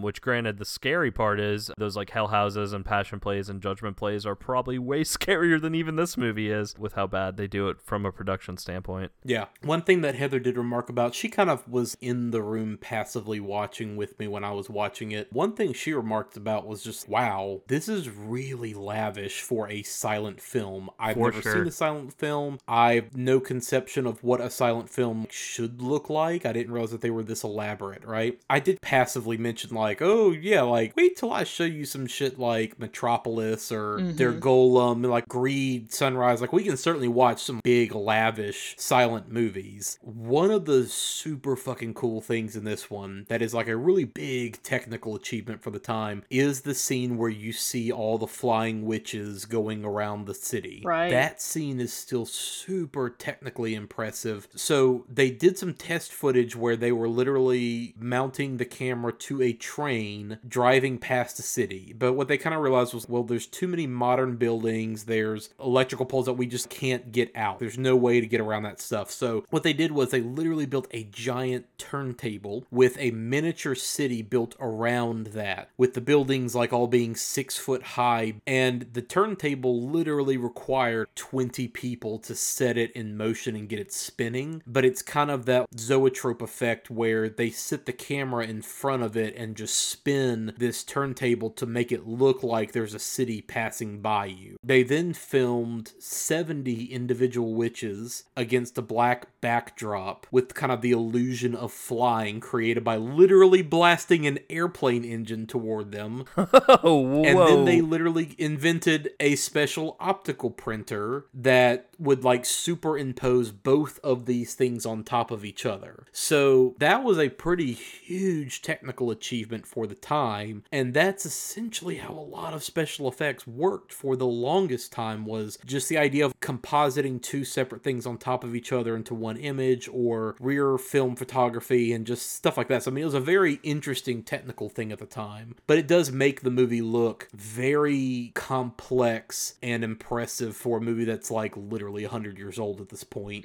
That's kind of one thing I'll say too, is, a lot of people are like, they're gonna write off silent movies, but go fucking watch Metropolis and come back and let's talk, because that movie is wild with some of like the huge sets and special effects and just things that you would struggle to get away with now. But this movie, certainly don't think of it as like a simple primitive kind of movie. I mean, this was a very technically complex movie at the time. Okay, so let's go ahead and roll into the third segment. Now that we have an understanding again of like the idea of how religion functioned and what people's relationship to that was, and how there's a literal devil influencing actual people, right? The third part paints this complete picture of how how we literally go from an innocent old woman, the people just don't want her to be around, and or they think, oh, well, we can just scapegoat her as the reason why this guy is sick, and we can just go ahead and get her out of the picture because she's this gross old lady that we don't want around. They accuse her of being a witch. She kind of goes through the whole torture and inquisition and confession process, because again, there's no like innocent before proven guilty, just she's a witch, done. Also too, like, this would be a trigger warning aspect Sure, for yeah. sure. This is probably, in my opinion, the most horrific shit you're gonna see in this movie. Well, because now you're taking a lot of the like still images and concepts that we've seen in the first part, and they're actually dramatizing it. Like, you see this woman going in front of this panel of inquisitors, and she's confessing, and she's telling about how, like, yeah, this is how witchcraft works, and this is what I was doing, and we went to the Sabbath, and we literally kissed the devil's ass, and blah blah blah. And oh, by the way, I wasn't the only person. Also, these two women who were the ones that accused me originally at this rich person's house, they're also witches, by the way. Go round them up. And so you kind of see this chain reaction of this woman who was wrongly accused now kind of getting revenge on these other women, and how that then kind of turns into this giant chain of, well, this other person's also a witch, and, you know, you need to go get her too. And it's just kind of this long chain of lies and torture and revenge and manipulation and sexism, just kind of all rolled into the entire downfall of this fucking family. Hey, y'all. The Inquisition sucked. Yeah. They fucking sucked. Yeah, but you definitely see like this front to back picture of how it worked, and how monks, the clergy that were in power and were the ultimate word at the end of the line of all this, were very much abusing their position to power. Like you mentioned earlier, we see them literally say like, just confess, just tell us everything and we'll let you go. We'll open the doors, you can go out, you can get your child, we'll let you out of the city, you can get out of here. And then as soon as she's like, yeah, I'm totally a witch, okay, cool, let me go now, they're like, oh, no, sorry, you just said you're a witch, bro, so like, you know, we're gonna set you on fire and that's that, sorry. Well, and both of y'all like brought this up earlier, I think specifically you, Lauren, about how take away all the stuff with the director and like the documentary stuff if you just showed the reenactments. This movie doesn't hold any punches to show that really the primary antagonists, more so than Satan and the demons, are the Inquisitors. Yeah. Granted, because it's silent film and it's an older movie, like, it's more exaggerated and maybe not as nuanced as the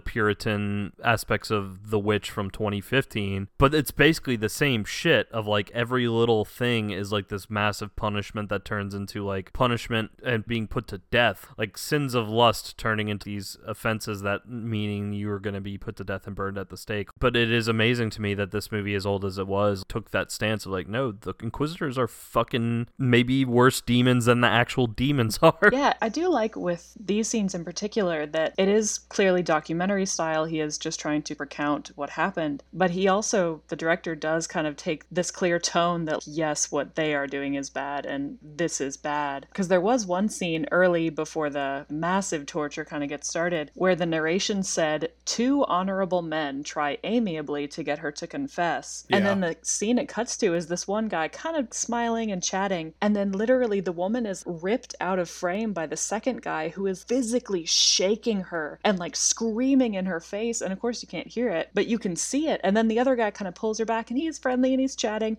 And then she gets ripped out of frame. Like, it's very good cop, bad cop, the way that they're approaching it, trying to get a confession out of her. exactly. Yeah. But it was interesting to me, just, and granted it was translated from Swedish, but the 2 honorable men try amiably. And then they show him like physically like throwing this woman around. Yeah. That whole idea too of just, again, like guilty, period. There is no innocent before being proven. Like, just you were guilty. If anybody said you're a witch, guess what? You are. You're a witch. We kind of discussed that a little bit on our last episode with The Witch, and just the idea of like being able to take the thing that people are throwing back at you and trying to use as a weapon against you, and you taking that and owning that and repositioning it as a place of power that you can then kind of use to to accelerate yourself into, this is what my identity is going to be and I'm going to fucking own it. And, you know, if you want to make me into that, cool, guess what I am now? Done. But The Witch is kind of the fantasy empowering version of what we wish we could do with that idea. The sad reality is what this movie positions, which is nobody was able to own it. Nobody was able to like find it as a method to like gain power and identity and freedom. It was very much a death sentence, period. At the end of the day, if you were accused of witchcraft, there was no coming back from that. They talked about the witch would float if they were like tied to a stone and thrown in the river, but the innocent would literally sink and drown. And they're like, oh, they were innocent, God forgave them, but they still fucking drowned in the river. Yeah. Even the innocent were killed off. Yeah. If you sank, guess what? You were innocent, but whatever, you're dead anyway, but like, you're in God's hands now, so it's okay. But if you floated, you're a witch and we're just gonna pull you out and fucking burn you. So like, again, there's no getting around it, and so much of it was just people being petty and shitty and demonizing each other, and so much of it was just superstition and sexism kind of put together. And again, we're going to take out all the sexy groovy ladies because we don't want them to be that way. They're out of their station, they're improper, whatever, and we, the pious men, don't want that. It's just like all of that bullshit kind of all rolled up into this one giant death burrito, basically. The three of us would have been fucked. Yeah.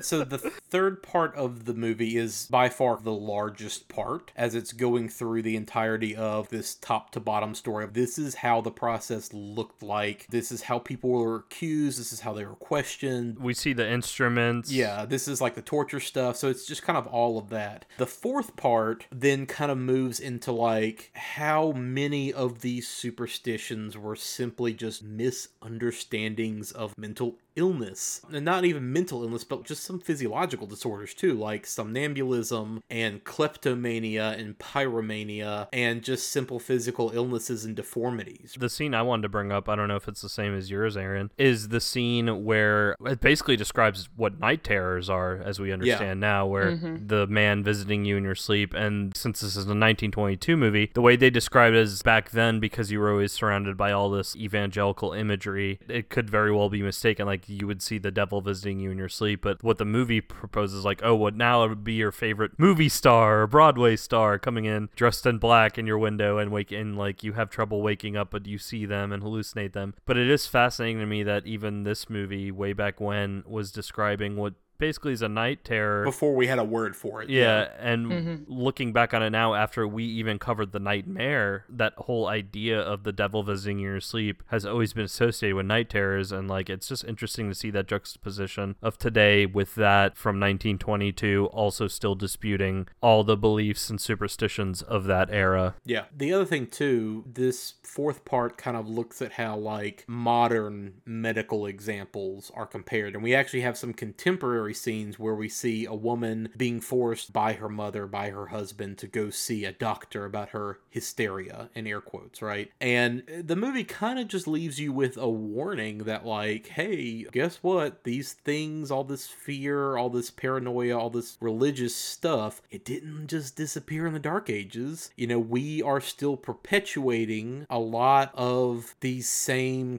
misbegotten cause-effect situations now, you know, and women are still having to put up with a lot of this now. The difference is just you're not in trouble with the church is kind of the specific thing he says, is you're not in trouble with the church, you're now in trouble with the police. You're no longer like brought in front of an Inquisition panel. You literally have to go to see a jury because you are not physically fit to like live by yourself, and we need to commit you because you're hysterical, in air quotes, like that kind of thing. It's very much all the same underpinning things. They are just happening in a modern context, and they are happening now with this modern medical label put on them, but the misogyny and the paranoia and all the underpinning things are still there. You know, they haven't gone away in the modern context. That's interesting. So I don't know that I gave him quite as charitable a read as that. So I think if I'm understanding you correctly, it's like what he is trying to say is that what we called witchcraft back in the day is now what we call hysteria, but it's the same thing. happening and it's as bad. That's at least how I read it, which was just kind of a warning of, no, don't rest easy and think that this is all behind us. This is still all stuff that is here and present in our modern, medical, enlightened society. We just call it this now. Okay, that's interesting, because I did get the sense of, we call this hysteria now, but I didn't get the sense that it was saying, like, all of these negative practices still exist and they're still negative and still for all these reasons. What I read him as doing was saying, we thought this was witchcraft, but now in our enlightened time, we know what hysteria is. And so what they thought was hysteria was actually just superstition. And so I think I actually read him in a slightly less charitable and more negative light as saying that now we do have this sort of positive medical label, and now we sort of know how to appropriately treat it and handle it. But now I'm wondering if... You might be correct, and it might be me hearing it with maybe my modern ears on a little bit, that's how I would like the movie to be presented, and maybe like I am the one misinterpreting that. I think where I came to my conclusion on that is just how he was approaching the rest of the movie and looking at it from a like modern, like, isn't this ridiculous that we once believed this standpoint. And so,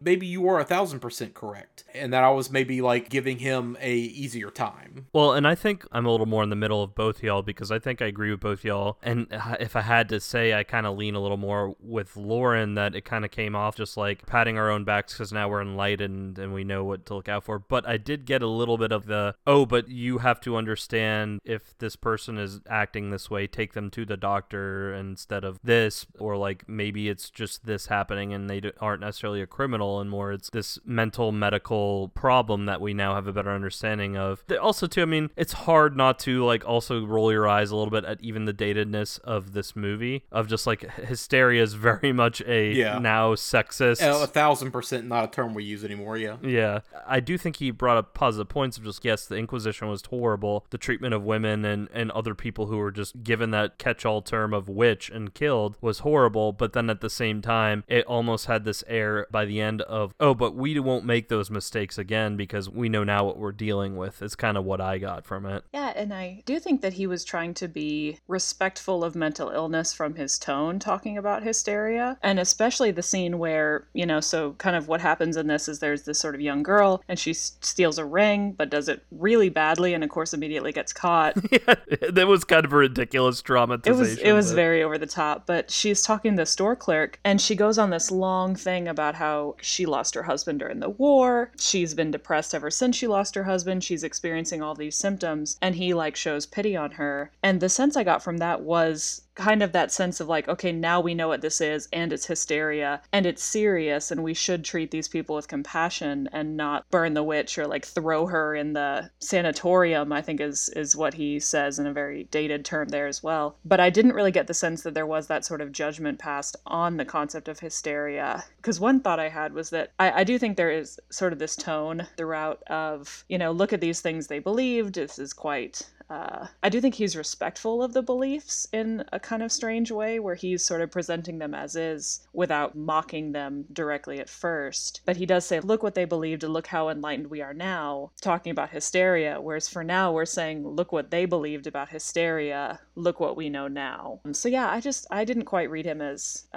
You didn't give him that charitable of a listen, yeah. Maybe that's it. I do think there's definitely room for interpretation there. So in some way, we're probably both right. Same topic as far as the final conclusion, just the other angles of it. I do like how he specifically kind of says, again, like the idea of we think we're modern, we think we've escaped all this, but let's be real, does religious superstition still not exist now? And he shows these women who are still like doing card readings and looking at crystal balls and that kind of thing, and it's like, we don't treat them the same way that these women were treated then, but the superstition is still there. Right. We used to literally burn old women who were poor and homeless and beggars. We don't burn them now, but do we treat them any better by still like letting them just be homeless and destitute and not helping them anything else? The idea of, again, going back to the hysterical woman, we basically just shut them away in clinics and treat them without considering anything else too. Like, I do kind of like that he still takes that modern, don't kid yourself, this shit is still here amongst us, and we need to do better. That's kind of how the movie finally, like, leaves off. I like that idea, at least, even if, kind of like we were just talking about, like, the hysterical woman part of it is not, necessarily, like, addressed better. Mm-hmm. But I do think it's interesting that, again, this movie was so controversial when it came out. And yeah, some of the content in here is definitely, like, shocking for the time, I can imagine. But just the idea of, hey, guess what? We've always treated women poorly historically. Here's a giant treatise on how religion and superstition and all of this has led to the murder of lots of innocent people, and, like, let me dig up these old scars and open these old wounds back up so that we can all consider, like, for our modern times, what we are now doing and how we're treating people. And I think ultimately, like, that's what's interesting about this movie, is this is still shit that's going on today that we're still having to deal with, and women are still having to deal with. Just none of it's new. None of it has changed that much. Yeah, actually, I do think the overarching idea, if kind of nothing else is gotten from this sort of documentary movie,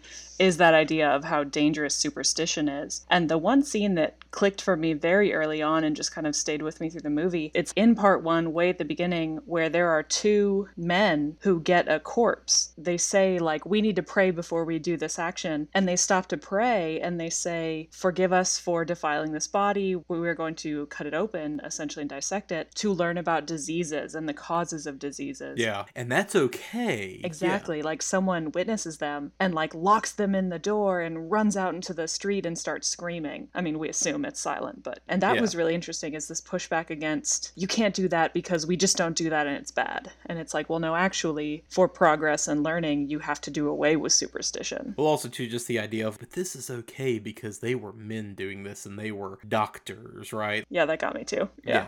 So, yeah. Very interesting shit. Well, anybody have any final thoughts? So I will say, it's probably inappropriate to laugh at, but I think one of the most impactful scenes to me was the very last scene where it shows 3 human figures being burned at the stake. Yeah. It was very like, whoa, that's okay. It was a powerful image, and he lingered on the image for several seconds, and then the screen cut to black, and it said the end in Swedish, presumably, which is, forgive me, the word slut, period. And so, Slut. Yeah, on my screen it was like this horrifying image, and then it just slut, period.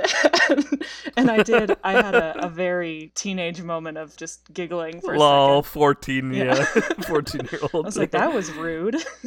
I'm glad you brought that up, that image, too, because that lends a little more credence to what your point was, Aaron, of this being almost a warning, because the way he does set that up is he almost do that as like, this is what could happen again if we're not careful. Oh, right. So that's where I do agree with both of y'all on the sentiment of the filmmaker in this movie. But at the same time, I do think it was a little bit of, but we're like in the golden age of thought now. We know exactly what we're doing. By the way, hysteria is a real diagnosis. Like, that is what's interesting now, is obviously, like, this is 1922 and things were still backwards then compared to now. So yeah. All right, cool. Well, I guess if we don't have any final thoughts, that is it for our discussion of 1922's Häxan. Thank you, Lauren, for coming on, especially not just for coming on as a guest, but also for something like this kind of off the wall. Yeah, like this is something we've never done anything like this. Yeah, and apparently I just blew right through the text messages that kind of showed some more maybe interesting ways to watch the movie. But I did. I really enjoyed it. You were the only one who watched it correctly, though. Integrity. Yeah.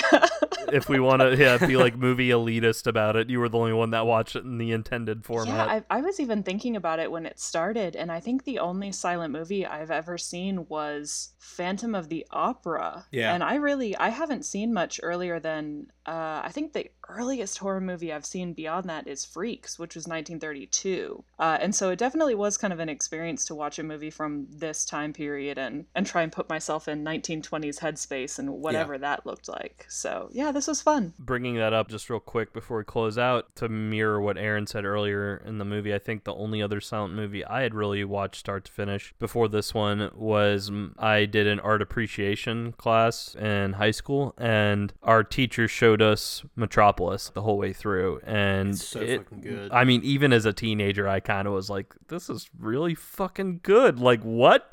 Like, this was made that long ago, and it's better than majority of shit I've seen up to this point. Yeah. So yeah, check out Metropolis. It's not a horror movie, but it is a piece of cinema history that is still very impressive to see. Lauren, did you have anything you wanted to share? Like any social media or projects you have coming up to be on the lookout, or? Not really. Just super excited for Halloween. Yeah. Going to watch definitely some comfort blanket Halloween movies. So it's going to be a good one. Yeah. You still need to watch Event Horizon. I've been pushing her to watch Event Horizon. You gotta wait Aaron. and see what that Scream Factory version in January is gonna have. Also, do yourself a favor and rewatch Tremors, Lauren, if you haven't seen it in a while. And I still, listeners and Aaron, I still stand by my belief that Tremors is a better movie than Jurassic Park. Get the fuck out of here. Jurassic Park, created by John Hammond. That's a callback. That's a good Yeah. callback.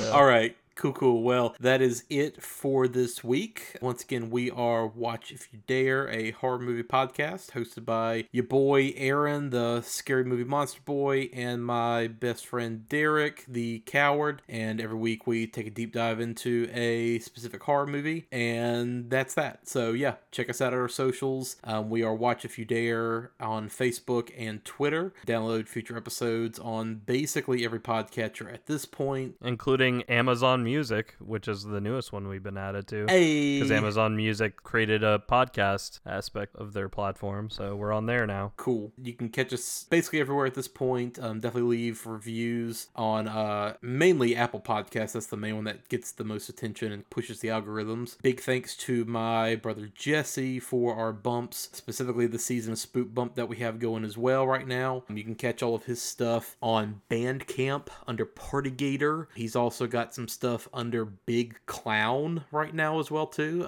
They actually just did like a weird virtual set at Goner Fest, so definitely check his stuff out. Throw him a couple of bucks if you want some good music. His album Circution is out right now, which is fantastic. But yeah, beyond that, that is pretty much it. Do we have any final thoughts? I guess not. It's a silent movie. Done. Sally. Sally, yeah, just pull up a subtitle that says Sally. Yes.